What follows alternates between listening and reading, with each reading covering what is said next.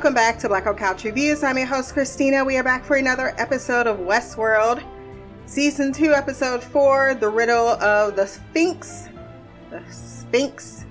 I have to make the pronunciation because my words do not want to put the S and the P and the H all together like that.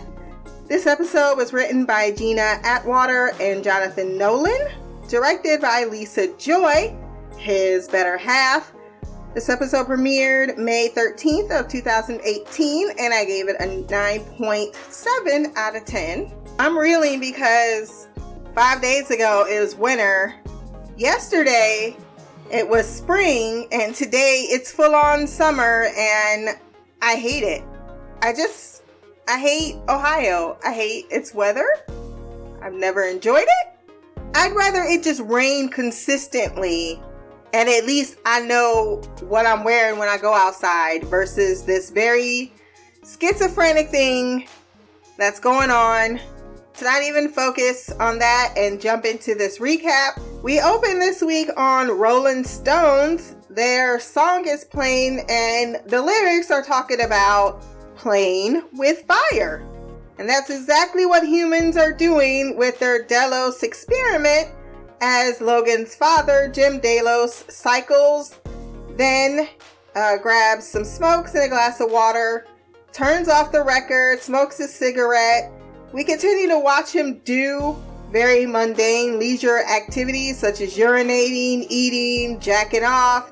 He seems to be stuck in this room when suddenly he starts to tremor as he's pouring his milk. He's told he's got a visitor. It's his boy, William. How you replace your son so easily with some scotch. That is a little late as he's been eager to get out, having been through several tests already for observation. They tell him that there is a final test he has to pass before he's released. It's a baseline interview. He says, for what? And he says, fidelity. So fidelity, let me go to Webster's dictionary so I don't screw this up. It is the degree of exactness with which something is copied or reproduced. So that is what he is asking these questions for. He then slides him a piece of paper. And that's all we get of this scene. A few interesting tidbits. He repeats a line of dialogue several times, which is about cheating the devil and offering him something for trying to do so. He is also, Jim Delos, dying from a disease whose research he defunded 15 years ago. There is definitely some karma-like irony that is certainly not lost on the man himself. We learned that Delos himself with William were funding this project, and they are certainly within Westworld. Transition to Lawrence and the Man in Black, where they witness people being nailed under the railroad tracks alive. Jesus Christ. William has been disorientated by Ford's previous terraforming because the tracks aren't meant to lead north instead of west, so rationally, William concludes there's competition, and for once he isn't completely delusional.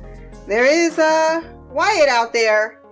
Ford, it appears, is leading him back to the only route that can be taken, which is the town he visited with Lawrence's family. We'll talk more about that in just a little bit. Clementine has dragged Bernard from Fort Forlorn Hope to a cave, untying him and leaving him a weapon. In that cave is one very much alive but chained up Elsie. Welcome to the bar. Welcome to the bar.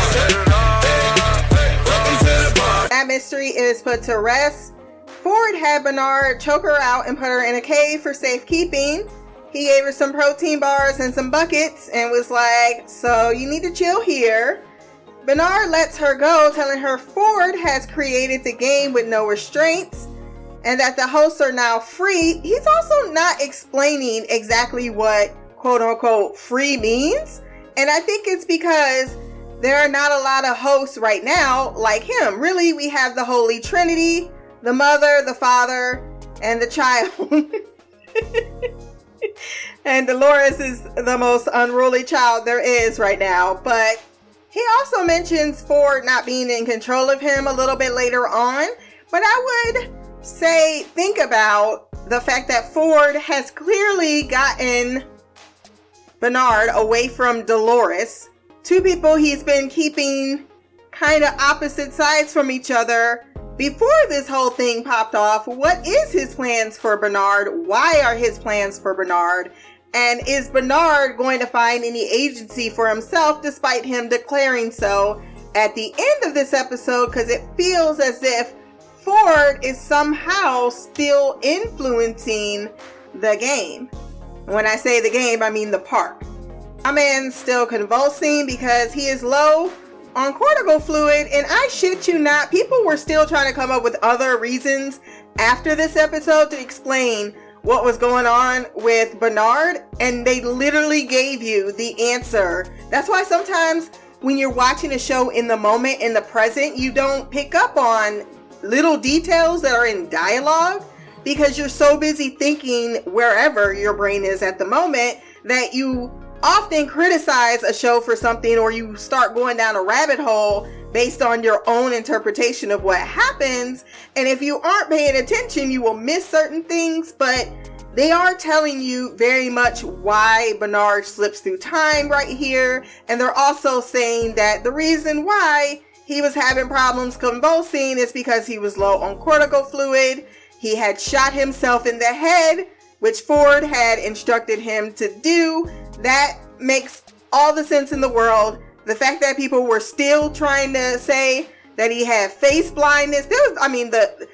Y'all so lucky if you weren't in the fandom and in the immediacy. Like, I love it, but it's also a catch-22 of hating it because it gets a little hectic out there when the restraints are off and no one's actually using that part of the brain that has cognitive function. I also said please 20 million times before Elsie decided to help him out. She's like, I'm not going to brick you because I need your help. Smart. He sees himself in a memory with the drones. There's some eyeballs, there's blood in the Milky Bath, possibly some muffins. Holy motherfucker, it's an ice cream truck. Give me ice cream, bitch. Give me ice cream, bitch. I swear the first time I watched this show ever, like clearly I've watched it more times than this, but that was always my first. I was like, they making cupcakes? Why are they making cupcakes? Why those little dishes? And I was like, those are CPU because we didn't know what they were. I straight kept calling them muffins. And then he wakes and says, is this now? Elsie tells him he has cortical damage and that she programmed him to ignore it. Keep that in mind because Dolores has been shot and yet she hasn't died. And I think her being able to ignore damage is something she has tapped into. The way in which you had Maeve artificially turn down Hector's pain receptors so that he himself can get shot and doesn't feel it. But she's able to do that without actually having a tablet to show that. And that's, I think, something to do with the consciousness. I'll leave that at that for right now. He needs more cortical fluid though, because he will not last very long if he does not get it. And he just happens to be close to a place in which there was even some lined up in a fucking syringe. Bernard gets Elsie up to speed on what's been going on, that Ford's actually dead. And that there are no other human beings running around to help her right now because it's quite a massacre out there. She also ties his wound, and I think that this was it's kind of something you do for another human being. So despite the fact that she knows that he's a host, she has not turned on him other than being a little wary when it comes to Bernard. Even though she ain't wary when she goes in the fucking rooms that look like it didn't go well. She doesn't see Bernard as less human. And I think her deciding to attend to their wound, like Elsie is someone that would be a thorn in Dolores's hypothesis that humans would never accept them. I'm not saying it would be easy. I'm not saying you wouldn't even have an overwhelming people who might not. We're saying only in Dolores' mind, she's in absolute form right now, which means that people like Elsie don't exist, and that's clearly not the case. They are in Sector 22 and he's recalling the memory where he realizes that Ford and Clementine bring him here for a reason. And notice he keeps saying Ford. So he believes that Ford has programmed the host to have task duties after his death. How he knows all these variables, time will tell. He was a smart motherfucker. He then tells Elsie that there is a facility here, and she's like, no, there's not. Girl, you should know he knows 10 times more things than you do, so just go with it. He also tells her there's a secret project that Delos is doing at Westworld, and they've been hiding it in the park. What did Ford say to William when he talked to him in season 1 episode, what was it, 4 or 5? He said you wanted to play God with your endeavor. This is what he might be referring to. Well, we already know that's exactly what he was referring to at the end of the episode, just exactly what they did to really piss off Ford. And that's because they were using his technology, what he built with Arnold, in their little project to extend or basically circumvent death. 12 is written on the lab door. In the lab is death and destruction. Bernard seemed to be a little hesitant to go into the room, and we know why. As in a memory flashback, he knows he's the one that got murder happy on the humans. First we gonna rock, then we gonna roll, then we let it pop, don't let it go. X gon' give it to ya, he gon' give it to ya. X gon' give it to ya, he gon' give it to ya. His new name is Bernard the Impaler. They have a printing tablet, which they are not supposed to have. Just as Bernard is having a flashback before the massacre where he legit looks scary, looking at something being formed, Elsie points a gun and murders one of the drones. She doesn't know why they want to watch, guess, or collect their DNA or do any of the things because she does not think that far ahead on what evil people would do, but smartly asks if Bernard was involved, which he doesn't think so. And if Ford is controlling him now, and that's when he tells her Ford's dead. The woman in the couple that laughed after killing Hector and Armistice in the first episode in the season are brought to the Lakota camp, where Stubbs is also being captured and poked at. He scorns at, I'm going to call her Grace, but I think by the end of the episode we now know her name is Emily. He scorns at her for being in the park so long that she learns the Lakota language, because she translated that they said he or something is coming, and she says most people do not enjoy the Native American stories, but I'm not most people. It says so much about her. Despite who her father is, we learn at the end of this episode, she seems to have come for the reasons why Ford made the park, to immerse yourself in the stories and the culture. That was the point of it all. And she says that most people don't even attempt to do that. Most people come here to fucking shoot, which we kind of also knew. She doesn't say those words, but it was all said with, I'm not like most people, I don't like most people. Stubbs relates that they're killing the hosts and seemingly protecting the humans, and to simply wait for the cavalry. So why are the Lakota choosing to be merciful in this moment and the next moment that we see them in? Bernard mentions that Ford had turned all the hosts to start shooting guests. So what's going on with the Lakota? Emily says that she is not looking to get out of the park. She's got something to do. Lawrence and William get back to his town that's rather deserted, and we get to see some insight on why Lawrence stays away. Knowing that he's rotten, he chooses to keep his wife and his daughter at bay because they see him as this great person, and that's rather a lie. He knows he's a bastard through and through. This, I think, is the beginning of William feeling empathy for a host in a way in which he never felt before, which made him act in a manner that he's trying to reject himself as a villain. And we'll get more into this because this whole situation can feel as if the beginning of a redemption arc, because so many people really wanted the beginning of a redemption arc for William. But the thing you have to know about William is he's not a man to be redeemed, nor he's a man that's really trying to get redemption as much as he's trying to circumvent his own destructive path. And when we get to the actual details of how this was set up for him and why he rejected it and thus made a heroic, and I'm saying that with quotation marks, decisions versus the more selfish act of following this game. The town is overrun by Confederados and one familiar face, Craddock. William, being impressed with Wyatt, aka Dolores, is really sick. Like, oh, she took our, whatever she did to them. Because it's basically an abuser. Content the abuse goes on the same destructive path. It's like, yeah, I had something to do with that, taking credit where no credit is ever due. Such a piece of shit. Craddock has everyone under terror in a church, as Lawrence recalls. William also has a daughter, which thoroughly surprised his ass. Did you see his face? He said, did I?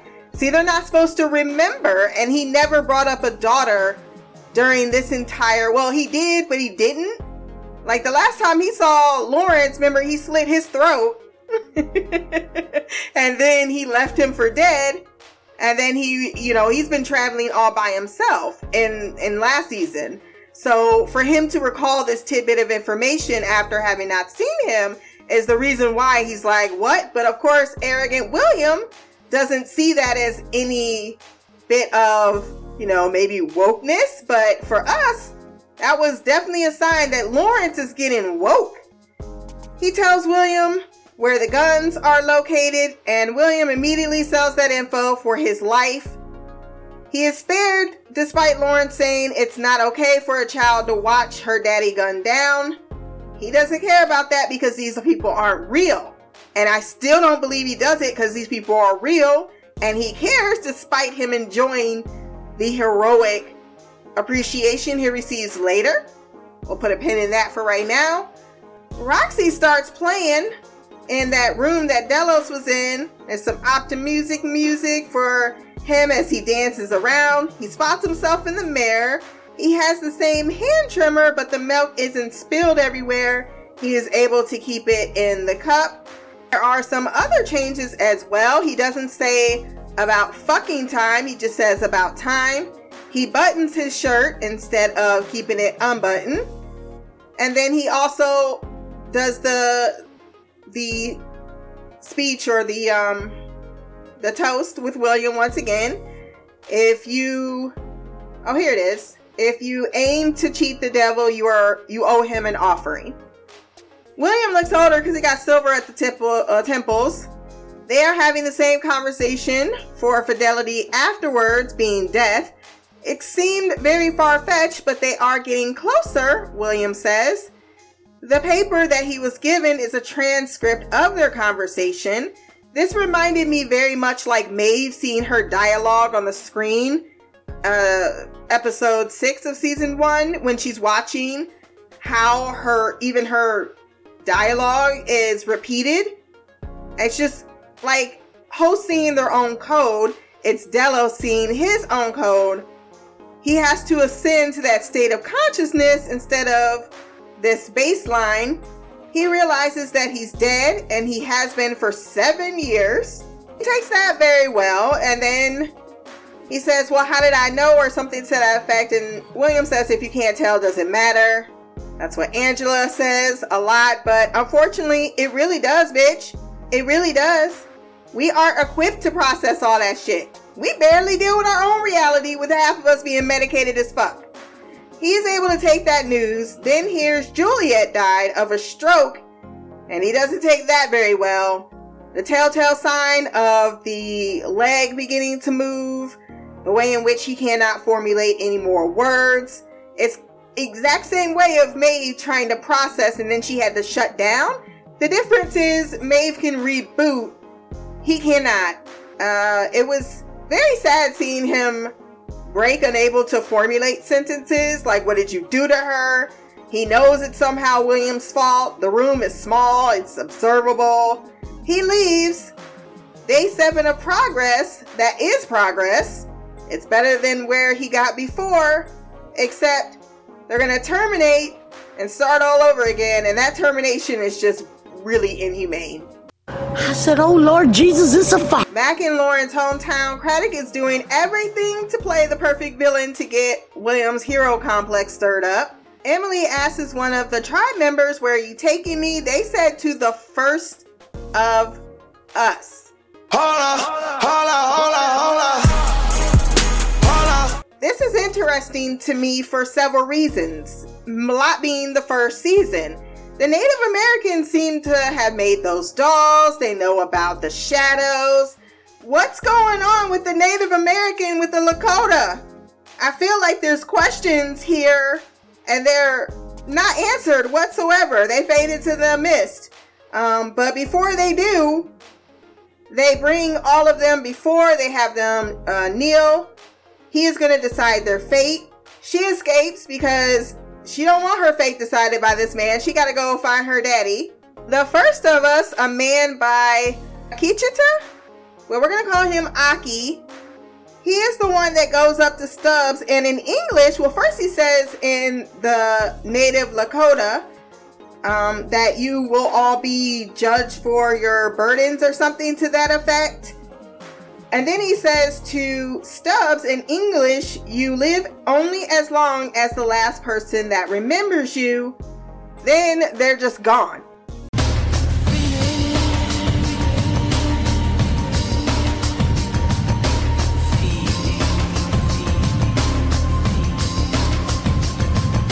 Bernard wakes telling Elsie he's been here recently on Ford's request. Reasons unknown. When I say he wakes, meaning she gives him the cortical fluid and he wakes from that. But they are building something, not quite a host, not quite human, and not quite code. Bernard's memories are jumbled, which Elsie says is exactly what she saw under his hood. Like everything is kind of flowing instead of really concrete, which is weird. Doesn't know when it's now or before or after, so he is a very unreliable timetable. Something is thumping behind a door and Elsie wants to investigate because she's Caucasian. Bernard realizes he's trying to remember what they were making, which feels appalling because it is. Back in town, Craddock is showing, you know how William was walking around like, I gave my humble what did he say? My contributions at being the villain of this place, and now he's no longer the villain. He's being held captive by a villain who's doing shit that looks all too familiar. The way he danced with Lawrence's wife is the exact same way in which William danced with Lawrence's wife before he shot all of his cousins and his wife with absolutely no remorse.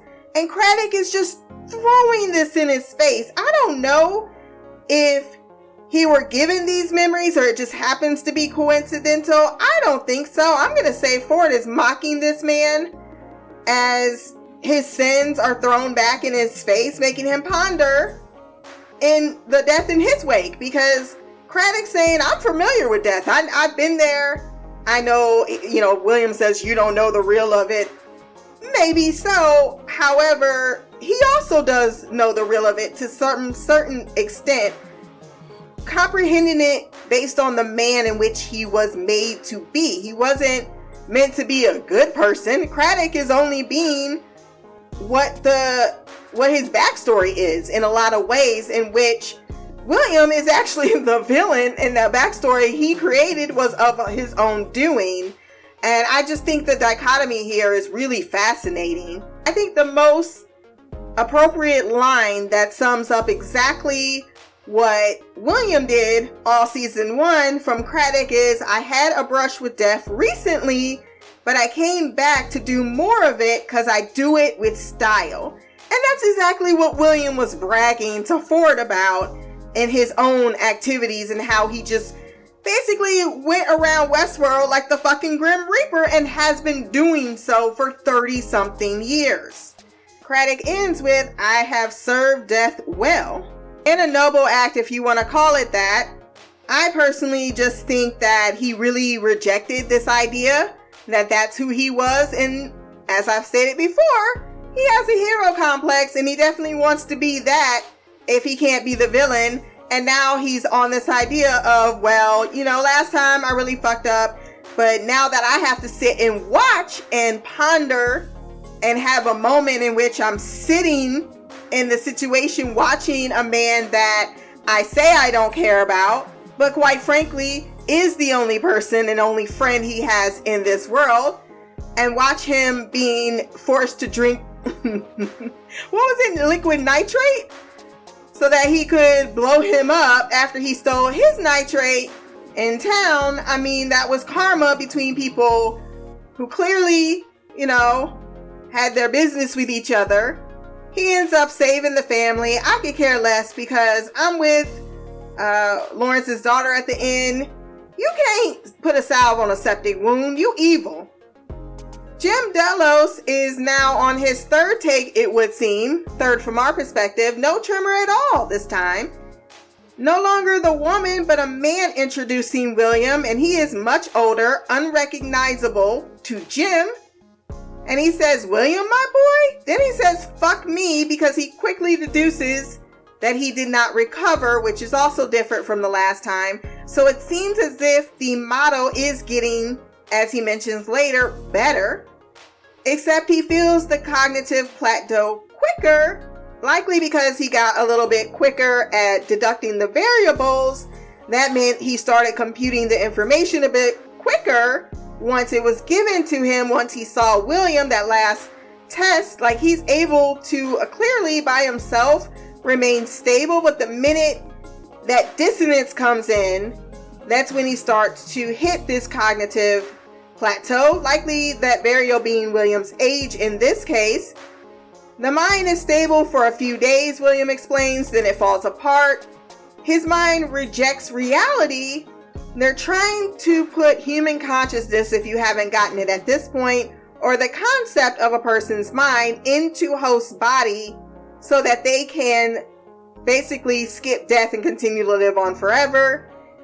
But the human mind rejects this, probably because it's fucking unnatural. Whereas the host and the robots pretending to be human, then choosing how much of that humanity to hold onto, is not the same thing, and why it works for them, because they are their programming. They are at their base robotic and able to, they have a better processing power than we do. Whereas humans don't have that processing power. So of course, our minds are going to reject that reality when we're given such an insurmountable bit of information. And just think, even the hosts, most of them go insane. Even after 35 years, there's only a handful of hosts that are able to wake up to understand the nature of their reality. So what they're trying to accomplish already is insurmountable, even if you were a host in itself. They're trying the exact same thing, but they're completely failing at it. Unfeeling and with loathsome dejection, he tells the man he's been brought back 149 times, each a failure. And this failure is William's chance to ascend to godhood. He wanted to impact the world in which Ford and Arnold, these great men, have left their mark in the world, but he doesn't want to do it in his real life with all the good deeds. He wants to find that type of godlike reality in this world. It's been 35 days since they've managed to further the research, over 30 years in the making, with him thinking they may be able to work out the kinks in maybe a year or two. However, now he's changed his mind and thinks that the whole enterprise is a mistake. It's time to stop! Basically, like every billionaire, trillionaire who has all the money and that does evil deeds, they want to think about their legacy. Now that he's had 30 years, but most recently he's lost his wife, which he realized he really did have a connection to, but was a terrible person when it mattered. he realizes watching Delos what becomes of evil men like him, and probably what will eventually happen to him, because you can't think that he's made this project and he ain't put himself first in line as the person that reaps the benefit of immortality, right? And so eventually this revealed to the world and the deeds he's done, he's avoiding his judgment, because death is permanent and people recall memories which often are fonder than the actual person. I think he even brings that up. Like, people remember you fondly, but that's what they want to remember you by. Like, when you were here in real life, you were actually rather hated. But all of this is just swirling around in William's head after his wife's suicide, and now he really is at a loss. Like, he went and he did the most cruel thing and he felt absolutely nothing, and now he has no idea what his legacy is going to be, and he's terrified of what he is becoming the truth, becoming reality for him. And I think deep down that man knew that William was not a great person, married his daughter to him, and now he has to face, because it is cruel that he told him that your daughter killed herself, and you see him take the impact of that. But at the same time, that's kind of on his ass too, because that loss, it guilts you. It gets you to start thinking. Watching the man, though, Jim incompetently call for Logan is both the worst kind of karma and worth a great deal of pity, for no other reason than his children suffered, and they suffered the most, which usually is the case. Why do people we love, or why do the people that we love we treat the worst and like shit? And apparently not only has William done it, but Jim Delos as well. And then they want to be like, oh, well, now they're gone and I wish I was better, but you also could have just been better. Our baby boy Logan overdosed because he, quote, couldn't face reality, says the man that lived in a fantasy world and tried to make his reality, so much so that you can put your consciousness in a fucking host so you can go be the king of this world. You're ugly, you're disgusting, I'm going to kill you, give me $200. Logan died seeing reality and helpless to do a damn thing about it, likely abandoned by his entire family, and they thought he was delusional due to William's machinations. Just because I feel bad for a broken machine does not mean that Jim Delos did not deserve what he got. And William trying to avoid confronting his reality, which he believes is in this park. That is his reality. Unfortunately, everything outside of it is not his reality to him, thus causing him this huge fucking crisis that he's having of spirit, mind, and body. He can dish it, but he cannot take it. The comeuppance, as he tells that man that he will not be terminated. Well, he doesn't tell him. Tells the tech to not let him be terminated. We're going to watch the degradation. And then he's responsible for that man's death because of his call. He got his throat cut. This is the night of the massacre, in case you guys did not put it together, because he was wearing the exact same outfit. So that night he decided, fuck it, and that's why also Jim Delos was still alive. But a little correlation there. This is also the room that Bernard and Elsie find. Jim killed his caretaker, and they find him riding his cycle, self-mutilating with a chunk of a mirror. And he says, and I will just put a star by this, I'm all the way down now. I can see all the way to the bottom. Would you like to see what I see? Bernard then saves Elsie because she really gonna hesitate before this man starts to run at you, because I would not. It's the minute he started digging into his knife, that's where I started taking several steps back. Like, I'm just gonna close this door right here, pretend like we ain't seen nothing. But he is able to save her, and it's good because that builds trust between them once again. And girl, you was gonna be no match for him, even with that gun. Bernard tossed him through a whole damn window though. Bernard, you know you got strength. Jim tells her they said there were two fathers, one above and one below. They lied. There was ever only the devil. And when you look up from the bottom, it was just his reflection laughing back down on you. This is horribly morbid. You aim to cheat the devil and you owe him an offering is the last words Jim Delos ever says. Fear of losing what you love, that's the price that's paid. And I think that William is starting to understand this with his grief over his wife that he is not processing well at all, because his reality is not his reality. I will never not trash William. Like, if you were here as a fan of William, he's a fascinating person. I will not deny that, but I am not a fan. What I really took away from these scenes is that Delos, despite going at this project for 30 years, are not successful in being able to copy consciousness. And it also could be why William wants to destroy it, because the Delos board isn't just William. He probably has a percentage in the company. I think he discussed that with Ford in the first episode. He said he had 51%, something like that. But it could be that they are aware of William's plans, i.e. why they're smuggling the data out in Abernathy, because Bernard says that this is exactly the data that they're smuggling out. So my guess is they've been doing this for a while for a lot of people, and you can't believe that William's the only billionaire in the world. So Bernard realizes Ford had him print a control unit for another human, but doesn't know who.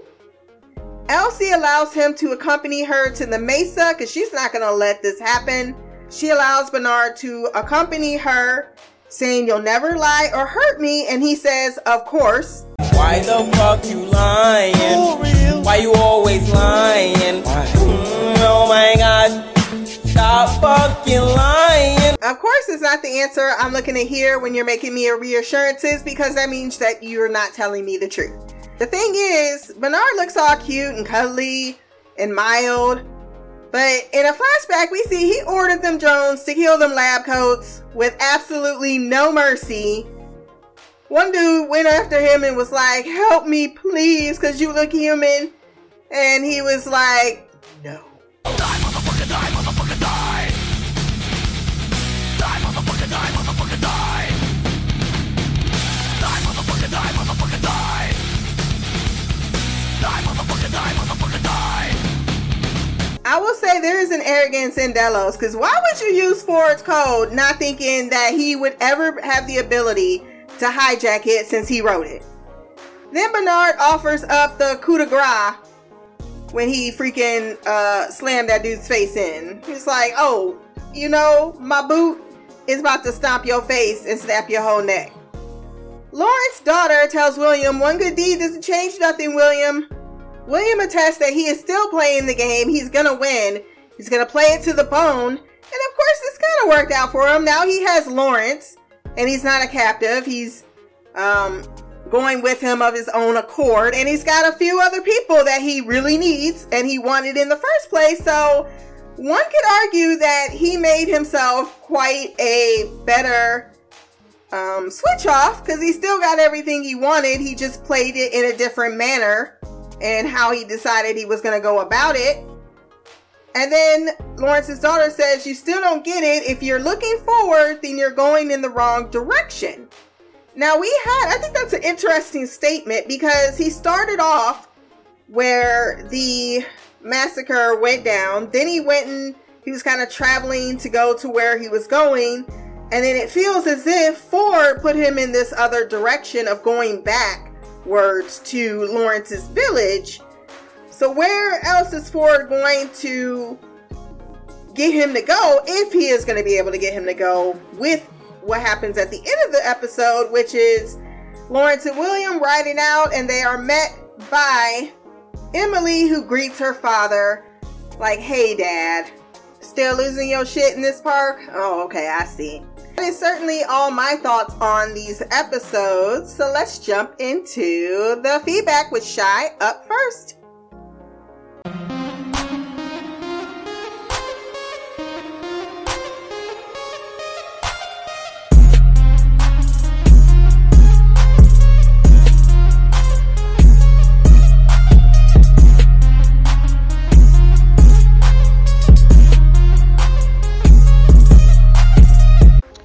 Hey Christina, it's me Shy. I am here to talk about Westworld.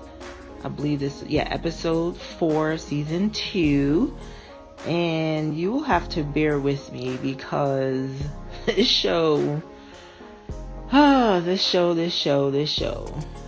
amongst being crazy, a good way crazy, I just find myself just sitting back after the episodes and just trying to like really think about what I watched, along with at the time during the episode. And this one was a slower pace in the beginning. And so I was like, okay. I mean, even though I was confused, I was like, okay, let's go, let it ride out and see how this is going. And, the whole Delos and William thing threw me off really bad the first time around, obviously. After the second one, I was like, okay, this is definitely a host. And what it all meant was still unknown to me. What was going on as far as why he was a host, what they were doing, all that stuff. And I still might be off on my thoughts on what's happening. But still. But yeah, we didn't get Maeve or Dolores in this one, which was fine. Even though I would have liked to have known what happened.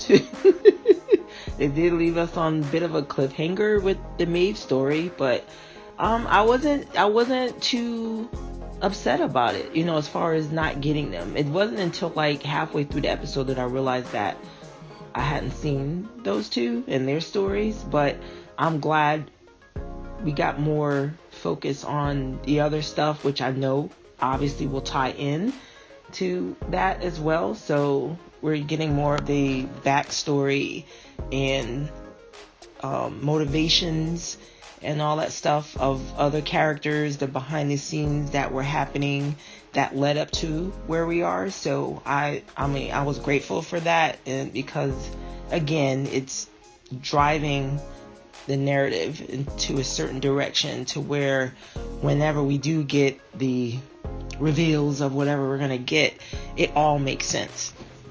So I like that.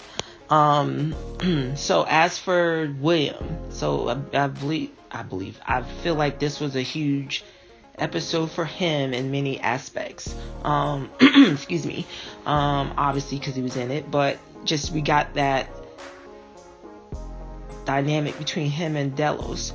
And so my thing is, so is he using Delos as a way to see if he can prolong life and embedding Delos's mind into a host? That seems to be what I was getting from that, to see, and that's what he's testing to see, because the dude dies like the first time, or no, the second time he went there, he revealed that it's been 7 years since he died. We didn't get that. He just put the paper down and then we panned off to something else. And then the second time he visited, we got the reveal that this is a script that he kept repeating, and that it had been 7 years since he died. And so again, I'm thinking that he's trying to cheat death in essence, by using his father-in-law as a test subject for that, which I think is completely messed up. And so my question is, obviously just because you're not the best character in the world or the best person in the world doesn't mean you deserve to be, treated so inhumanely. But my question is that the catalyst to why Juliet, William's wife, killed herself? Did she find out what William was up to, what he was doing, using her father that way, and then that led to her committing suicide? So that's a question that I have. And then of course we got the big reveal at the end, which, as you mentioned in your previous podcast, that we're going to understand that, that that cold opening that we got in the last episode with the girl. I still don't remember I forget her name. But so his daughter, that's his daughter. So his daughter, he's passed down this same fascination with the park to his daughter, because there's like this ruthlessness to her. This I don't know I can't pinpoint it right now, but it's, but which makes sense, because I'm sure her whole life these hosts had been a part of her life. So her father's dream, this whole obsession that he's had with this park, I'm sure that played a role in her upbringing, to where, I'm wondering if her motives are different than his though. Like, whereas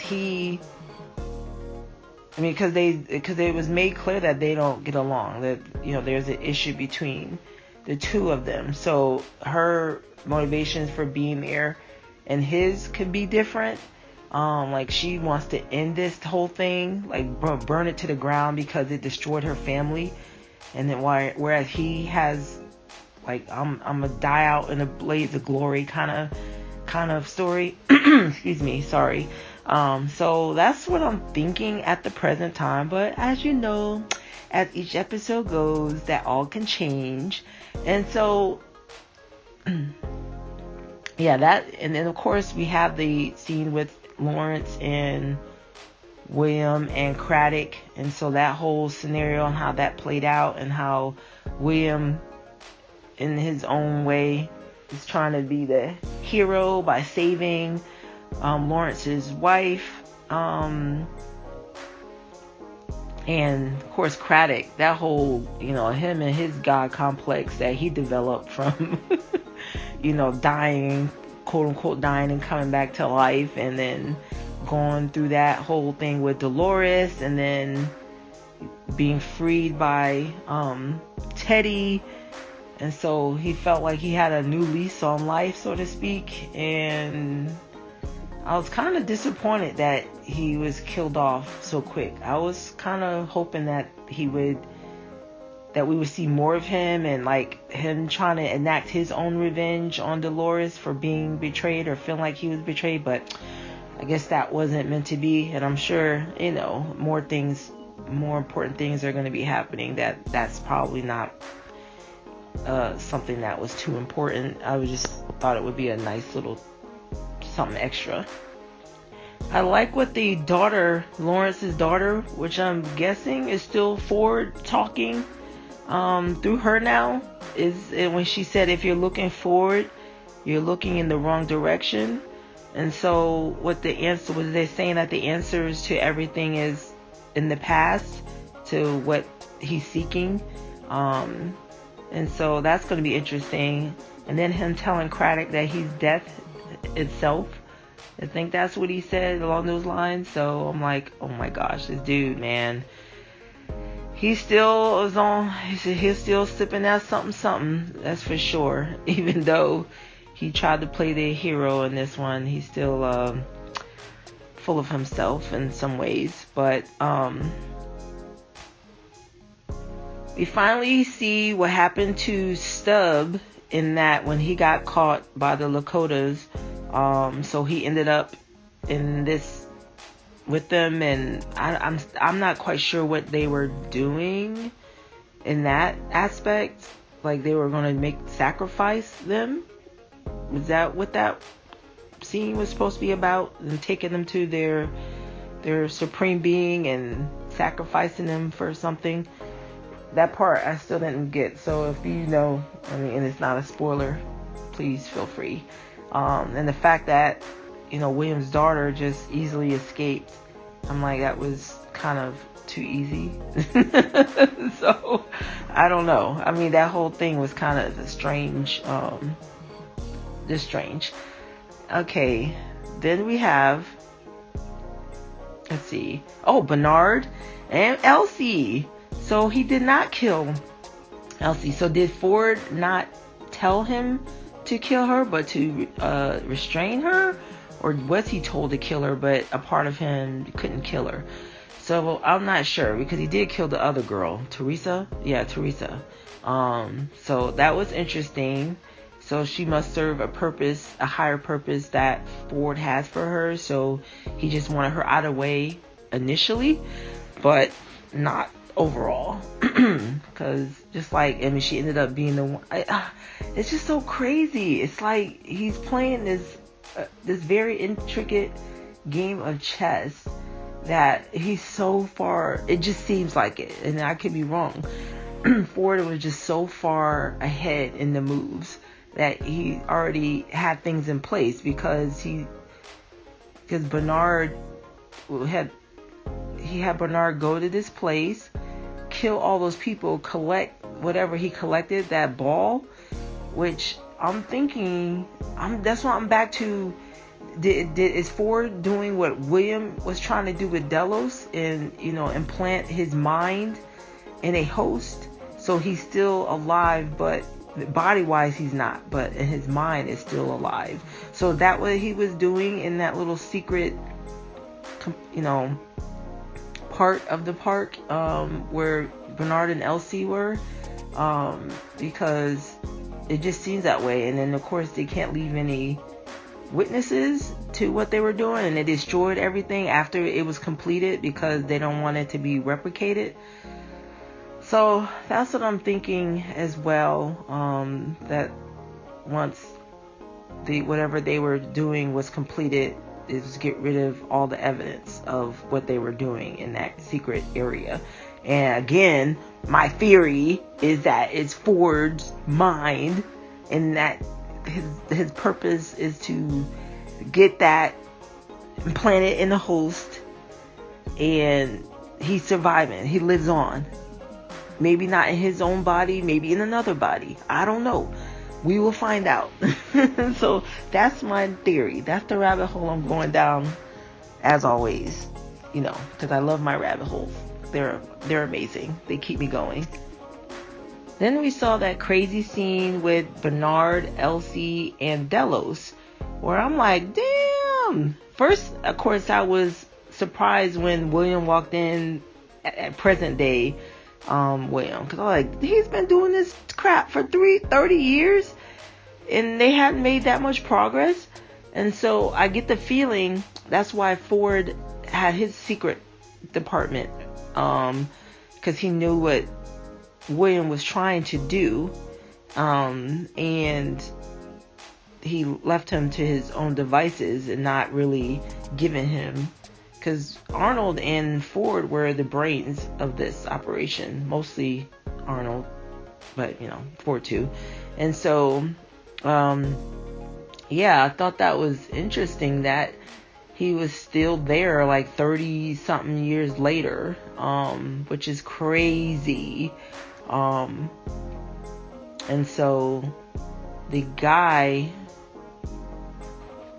they killed him off. The guy, I forget what he said, but so Bernard and Elsie sees Delos, they terminate him, and so I thought it was jacked up that William, present day William, was like, no, was it no, the middle one, the one that 7 years later one was like, no, leave him to his misery kind of thing, or let him stay like that, or was that old William? I can't remember which one. But either way, it was messed up.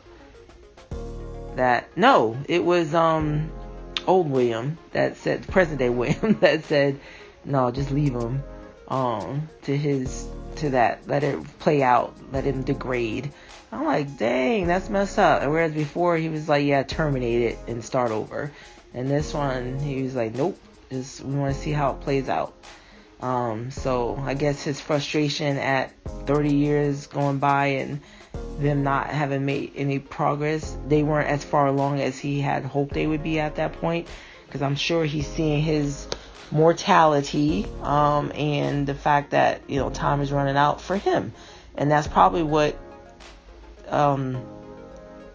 got him into the park in this maze, because he's thinking that the maze was the key to figuring out how to progress that along, the degrading of Delos that Delos was going through. So that's what I'm thinking as well. That was his motivation. He's trying to find the secret to that, which is why he's obsessed with the park. But yeah, let me stop, because as always, I can go on and on thinking of new things, coming up with new rabbit holes to dig up and go down to see where it leads me. And yeah, I will listen to your podcast as always. Hopefully Mimi is able to join. I know she's coming back from her amazing, fabulous vacay, and I'm not jealous at all that she got to swim with the seals and spending all kinds of time on the beach, looking amazing and all that good stuff. So I'm happy for her. She definitely deserves that after the crazy year that she's had with that job that she had. And she's moving on to bigger and better things. So I'm very happy for her.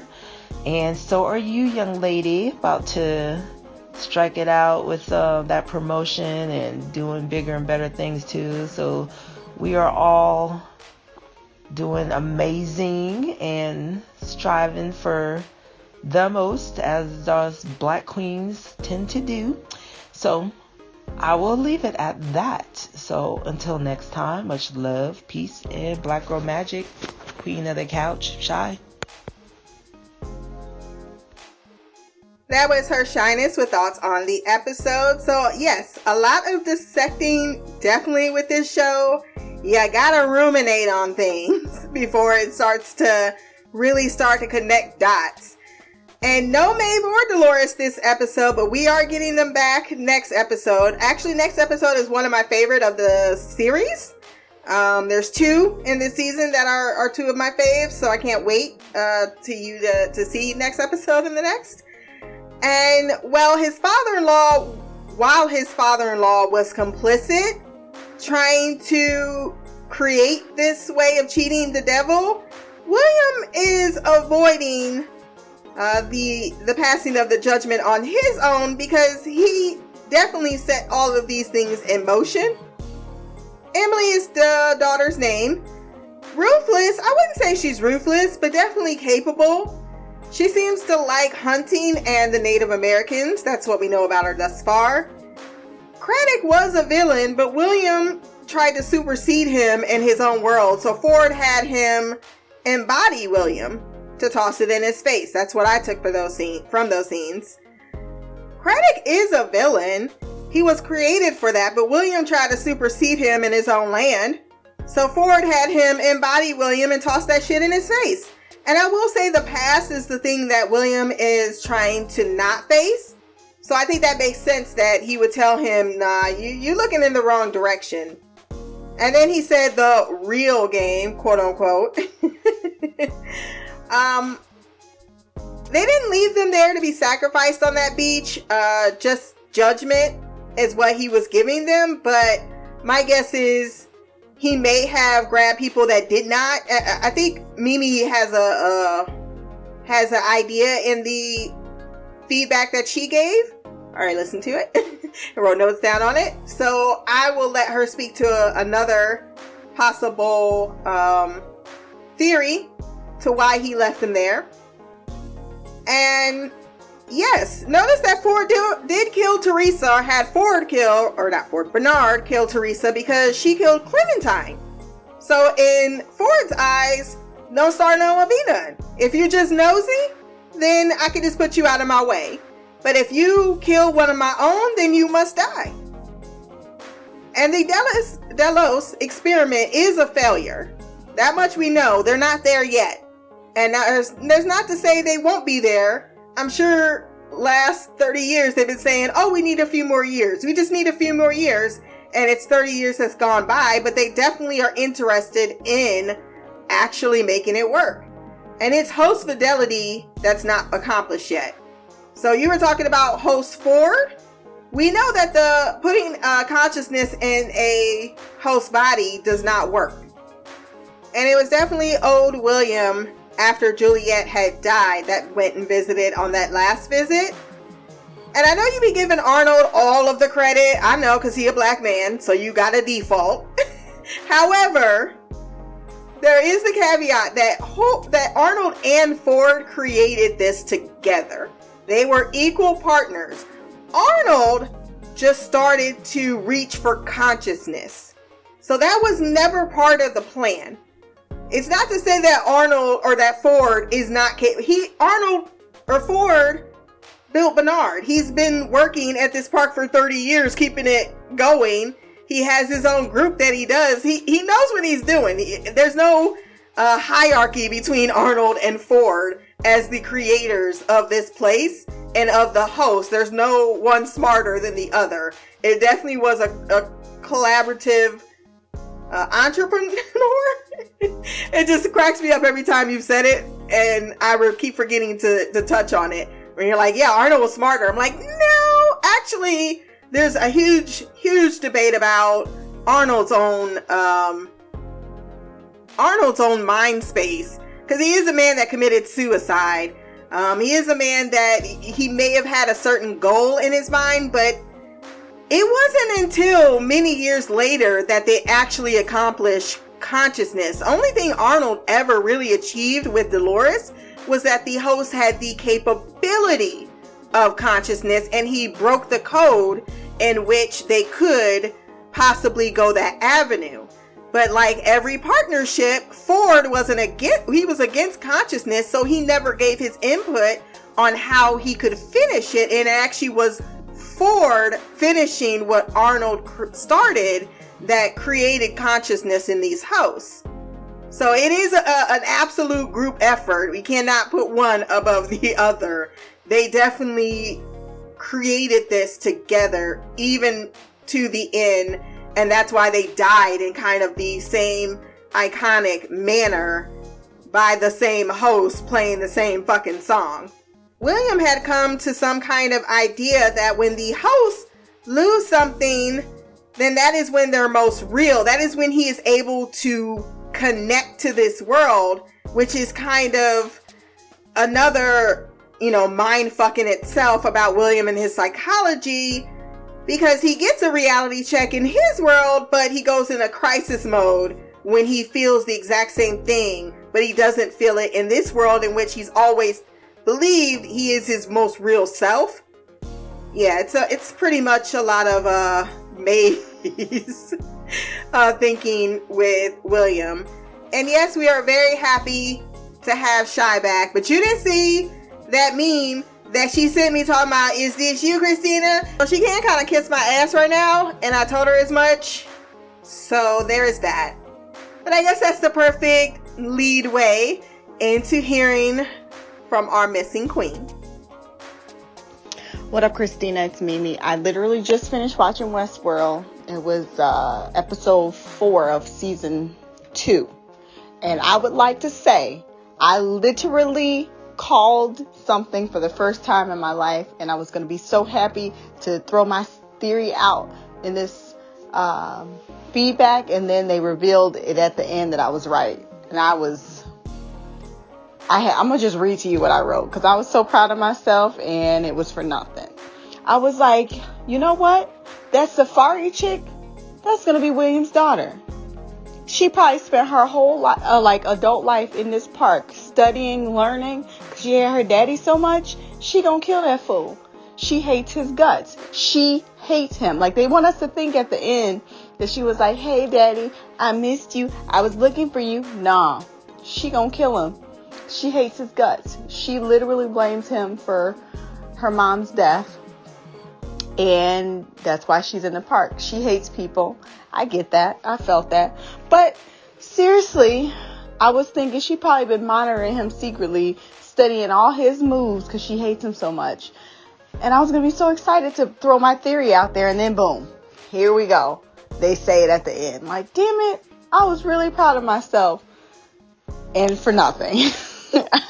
Anyway, I don't think she is there for good intentions. I hated the way he tried to help out, Hector's not his name. Lazaro? I forget what they call his name, but like you sold him out and then you decide you're going to feel guilty or whatever the case was. I don't know. I hate William and nothing he does is ever going to make me like him. And when Lazaro's daughter was like, one good deed doesn't change that, I was like, oh yes, queen, tell him, drag him. I like that little girl is a good actress too. She like the way she like changed her voice and she sounded all dramatic and now she's like, Papi. I was like, wow, that little girl a good actor. She needs an award for that. That was good. I also thought the story about Logan's dad was pretty interesting. Like the way he was in that like room and when we first saw it and then William came in and he was like talking to him, I was like, what? If he's dying, like why doesn't he look sick? And I'm like, something isn't right about that. Like it don't look right. And then when we saw the second time, like William looked older. Not like the William we first met, the Man in Black, but older. And I was like, okay, there has to be a time jump because he has gray hair on the sides. His eyes have like little wrinkles underneath. He was like, it's been 7 years. I was like, wow, it looked like it was like 15. Like, I mean, I know white people don't age very well, but they made him look really, really older, not just 7 years. Like, he looked old as hell. And then the last time, as soon as they showed the Asian guy announce he had a visitor instead of that black woman, I was like, yeah, old ass William about to show his raggedy face. And I cannot stand the fact that he was like, no, don't terminate. Let's just watch him. I was like, this cannot end well.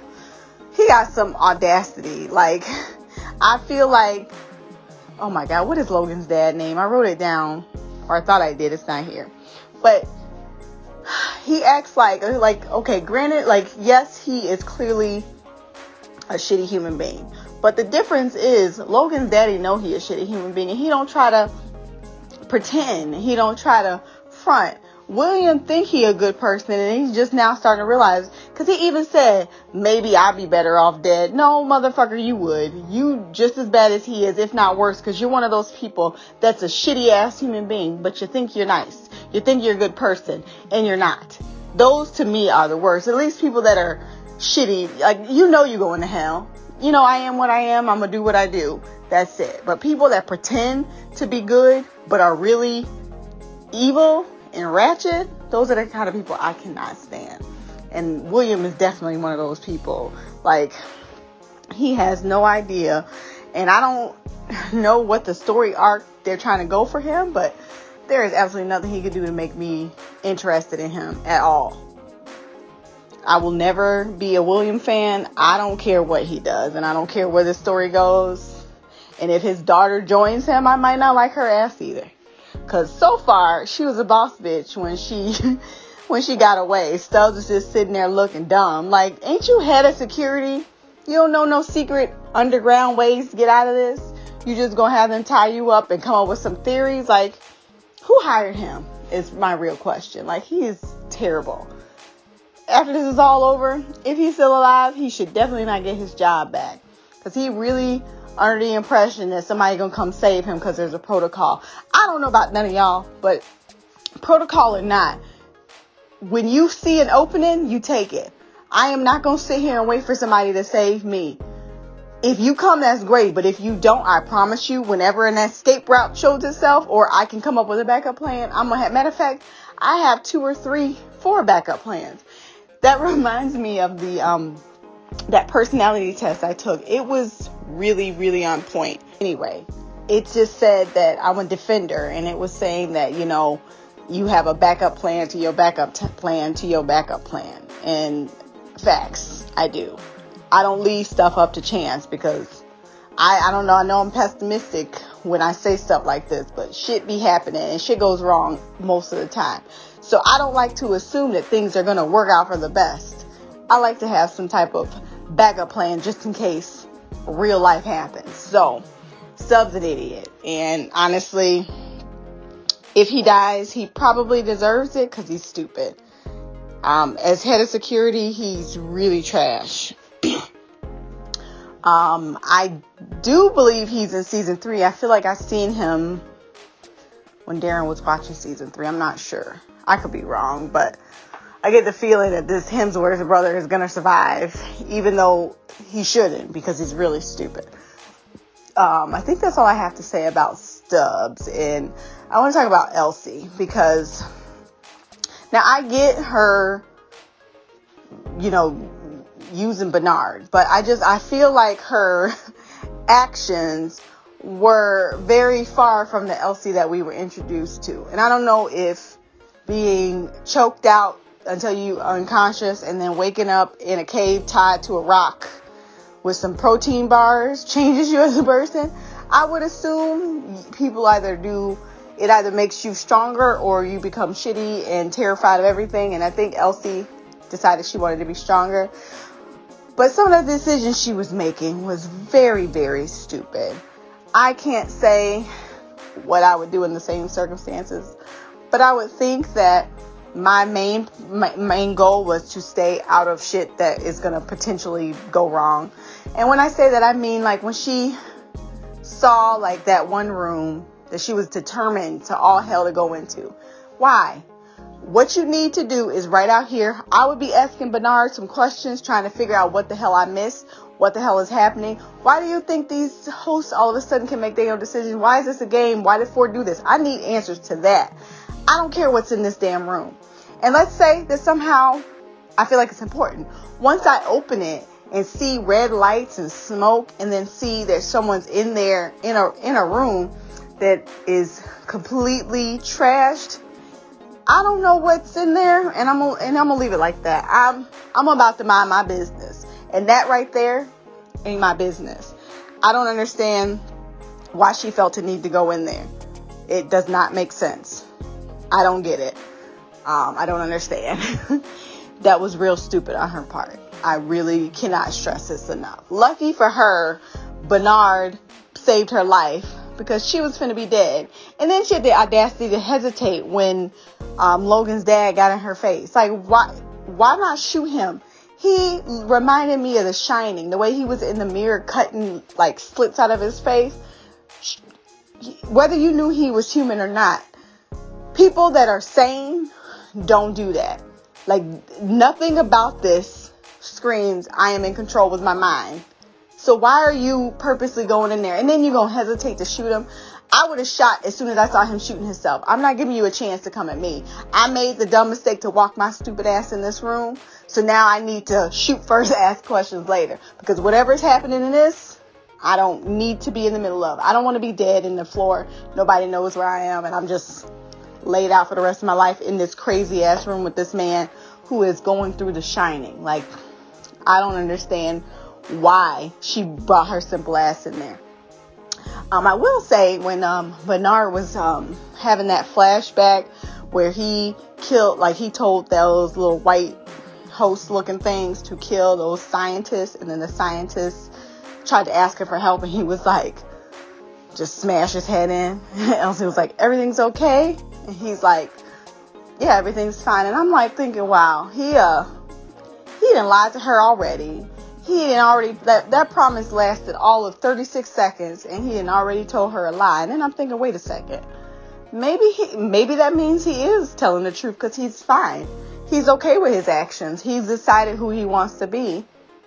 And killing these motherfuckers is okay. They are ruining what Ford started, and I don't like it. So, I mean, I guess there's only time will tell if Bernard lied to Elsie about being fine, or if he's fine with who he's turning into. And I'm actually interested to see who this Bernard becomes. It's going to be fascinating. Okay, one more thing. I remember now. There was one thing I wanted to talk about. One more thing about Stubbs. Now, I tried to rewind and hear it again, but there was just something I couldn't hear, and no matter how many times I rewind, I could not make it out. Now, when Stubbs got like hemmed up by one of those like Native Americans that were wearing the white makeup, I forget what you call them, the Ghost Tribe or Skull Tribe or something like that. He had the knife to Stubbs' throat, and then he said, you only live as long as the last person to remember you. Is that what he said? I couldn't make it out. And I tried to rewind multiple times, but I still couldn't hear exactly what he said. But if he said what I think he said, is he saying that, you know, like when we were introduced to the hosts having like issues at the beginning when we were in season 1, they were holding grudges and they were remembering the other hosts that killed them previously. So what he was saying, if these hosts remember that you did something bad to them, they're going to kill you. If they don't remember, then you're fine. Is that what he was getting at? I don't know why, but that's the way it sounded to me. You only live as long as the last person to remember you. So Stubbs made it clear that he ain't want nothing to do with these hosts. He didn't trust them. He didn't want to do it. So my assumption is, because of what he said, he didn't partake in that crap. He probably has seen some shit. I get the feeling that Stubbs is a military man. He probably has seen some really fucked up shit in his life. So he's not no adrenaline junkie, because he know what it's like to really kill somebody. So he probably don't want to do it. And since he don't trust the host, he probably don't want to put his penis in any of them. So that's just my theory. I could be completely off the wall. That might have not even been what that guy said, or the ghost tribe, skull tribe, whatever you said his name, whatever that tribe is called. Just correct me if I'm wrong. But like I said, that's what it sounded like he said the 2 times that I tried to listen. So just let me know. I think that's all I got. Sorry, I didn't know y'all was waiting on me. I looked on the calendar. I didn't see Westworld. So I was like, oh, good. I got time to catch up, because like I told you, just so y'all know, whenever you go out of the country, your Netflix, your Hulu, HBO Max does not work. The only thing that worked when we were in Mexico was Disney Plus. And that's because I'm assuming Disney's rich and they got things all over the country, the world. But it said, some of your shows may not be available. The only thing I was able to watch was Hulk and the Winter Soldier. But I only watched episode 1 because that was the one that we were watching this week. But yeah, so I got to catch up on a lot of stuff. Can't wait to watch The Flash, but I was getting dragged on social media in the chat. So let me go ahead and hit send so y'all can not be mad at me no more. So anyway, as soon as I hang this up, I'm going to be watching The Flash. So I will talk to you guys later. What do we say? Love, peace, hair grease, and black girl magic. You know what I'm saying. Mimi out. All right, Mimi, I see her back. Her voice is sounding all fresh, like she got some real good sleep, like she just had all the stress of her life just flow away from her. I need to feel that soon. I'm so glad you enjoyed your vacation. We certainly did miss you, even though it was reluctantly. You think that Emily hates her father? I think that's a fair assumption based on the fact that she did blame him for the mother's death via William's, account of events. And William definitely is not likable, redeemable, and he does have his own agenda. I don't know why people don't or I do know, actually. I did a whole research paper on this, and I have concluded 2 factors in why Caucasian folks do not age very well. They wither in the fucking sun like all the damn time. I don't understand why y'all need to just sunbathe. And every time I see, you're always out. I mean, sometimes you put the hat on, most times you don't, but you're constantly being radiated by the sun because your ass don't go up in the house. I don't know why you don't like it there, but yes, that's one reason. The second, they don't use lotion. They don't lather like we do. Like, we put the oils on, the lotion. We do like a twice barrel. I mean, we get the one, what do I use? I use the body butter, and then I still use the Johnson & Johnson. What is that? I don't even know. It's like oil gel, whatever. I know I'm lathered from head to toe, and we've been making our skin glisten from the time our mommies was babies and putting all that Vaseline and that pink baby lotion on our ass. We constantly, like, we don't get ashy. That's not a thing for us. So because we're always attentive to our skin, that's why when it don't crease like that, because it don't have the easy access to get the folds all up in there. They're like, ah, shit. Folds crease trying to come in. They're like, I'm riding a slippery raid of Vaseline, man. They can't get it. It's like head lice. That's why we don't get lice in our hair, because it's so fucking greasy in there. Bugs, it's like, fuck this shit. I'm being just like it's not, we don't give you that good stuff in which, like, dry skin, dry hair, all of that fucks you up. It's why their hair be looking all jacked in the end too. They don't fucking use grease. That's I say lotion, but I kind of mean grease too, because they come in combos for us. So that is my hypothesis on why Caucasians do not age well. William definitely condemned that tech to his death, and he is one of those people, because he can't just be like horrible. Don't pretend like you're racist and come up with the whole 50 reasons why that any person of color can be like, all right, you know, I'm not smart enough to read through the lines. And that's what it is. It's like they insult people's intelligence because they really think that they're that much smarter. I'm like, no, motherfucker, you need to face reality and just admit I'm a racist. If you're a racist, I can accept you being a racist. It's when you really just, I'm with you the same way. It's more like, you know, stop trying to be a good guy when you know your ass is ratchet. Stubbs is alive in the future. He is with Bernard currently, even though we did not get a part of the future, or current, I should say, storyline. He is alive and with him, and my guess is he stayed his ass on that beach until they showed up. And then, yes, you're right. I think you say it's because you're a defender. We've been in suspense trying to figure out what you are through this test. Thank you. Finally revealed. She was like, I'm going to say that so y'all can all learn together. She is a defender, and I'm going to say this. I have surrounded myself with the Apocalypse Squad. I got the defender. She's the Rick Grimes of the situation. I have Mimi, or not Mimi, Shy.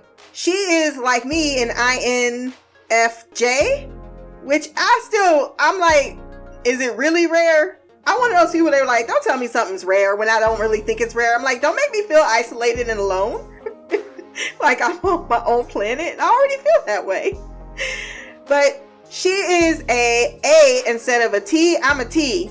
That means I'm turbulent. And she, for the A, that means she's assertive. So she'll make all the decisions and the right ones. So she can be out front. So she'll be the Michonne in the situation. And then who would I be? And I'm making all these Walking Dead references, and Shy ain't even watched the damn show. She needs to really get on that fucking shit. We should do a rewatch and make Shy watch it. That would be fun. I can get down with that. Mimi, let me know. Hit me in my shits. What I was about to say. Oh, so yeah, I'll just be in the background. In like, who would I be? I guess I would be Carol. I want to be Michonne. I'm probably gonna be Michonne. What am I saying? I'm probably gonna be Michonne, but I'm just gonna be Michonne point 2. I don't want to be fucking Carol, because I would never, ever be on the shit that Carol be on. Like, sometimes she just needs to stop. Even though I do kind of feel her going off, being on her own, and just being in a... You know what? Maybe I am fucking Carol. Elsie is a nosy bitch, and this is why she got here in the first place. She didn't learn her lesson. So that's why she's just, you know, caught up once again. Going in the rooms, opening doors. That's why she went down in the room by herself, got kidnapped, and she still didn't realize, oh, it must be me. And then what else did I try to write in left-hand script? Because I don't know what that says. Not even a little bit. So, yeah. And I will say that's a good interpretation of what you were correct on the line of dialogue to that statement, that maybe he is saying that these people were rounded up because they didn't do anything harmful to the Native Americans. And maybe that's what they were being judged for. I actually like that quite a bit. I was more analytical, thinking about it in terms of life itself in general. I was going my 3D, and I was thinking that it was more like, you know, humans were meant to live on through our descendants, right? And as long as you are remembered, that's how we stay immortalized, because and it's not only just remembered, it's also our DNA. So that's why a lot of people are very invested in family trees and stuff, and passing on all that knowledge of even the people that came before them or are no longer there. As long as someone remembers you, that's how long you actually will live. So this idea of human immortality, it's different than the case of host immortality, because they can live on forever. But I really like your interpretation. That's pretty amazing. I never heard it before, and I'm going to give you all the kudos for it. I think that is all I have, because I do not know what this left hand chicken scratch says. Not even, I think it says new. And then, yep, I don't have it. I don't have it. Not at all. So that's all I got. If you want to join in the conversation, blackgirlcouch@gmail.com. You can leave a comment below on this podcast. My social medias will be there as well. Remember to like, share, subscribe. If you have time, run over to iTunes, rate the podcast, leave a review. Until next time, peace, hair grease, and Black Girl Magic.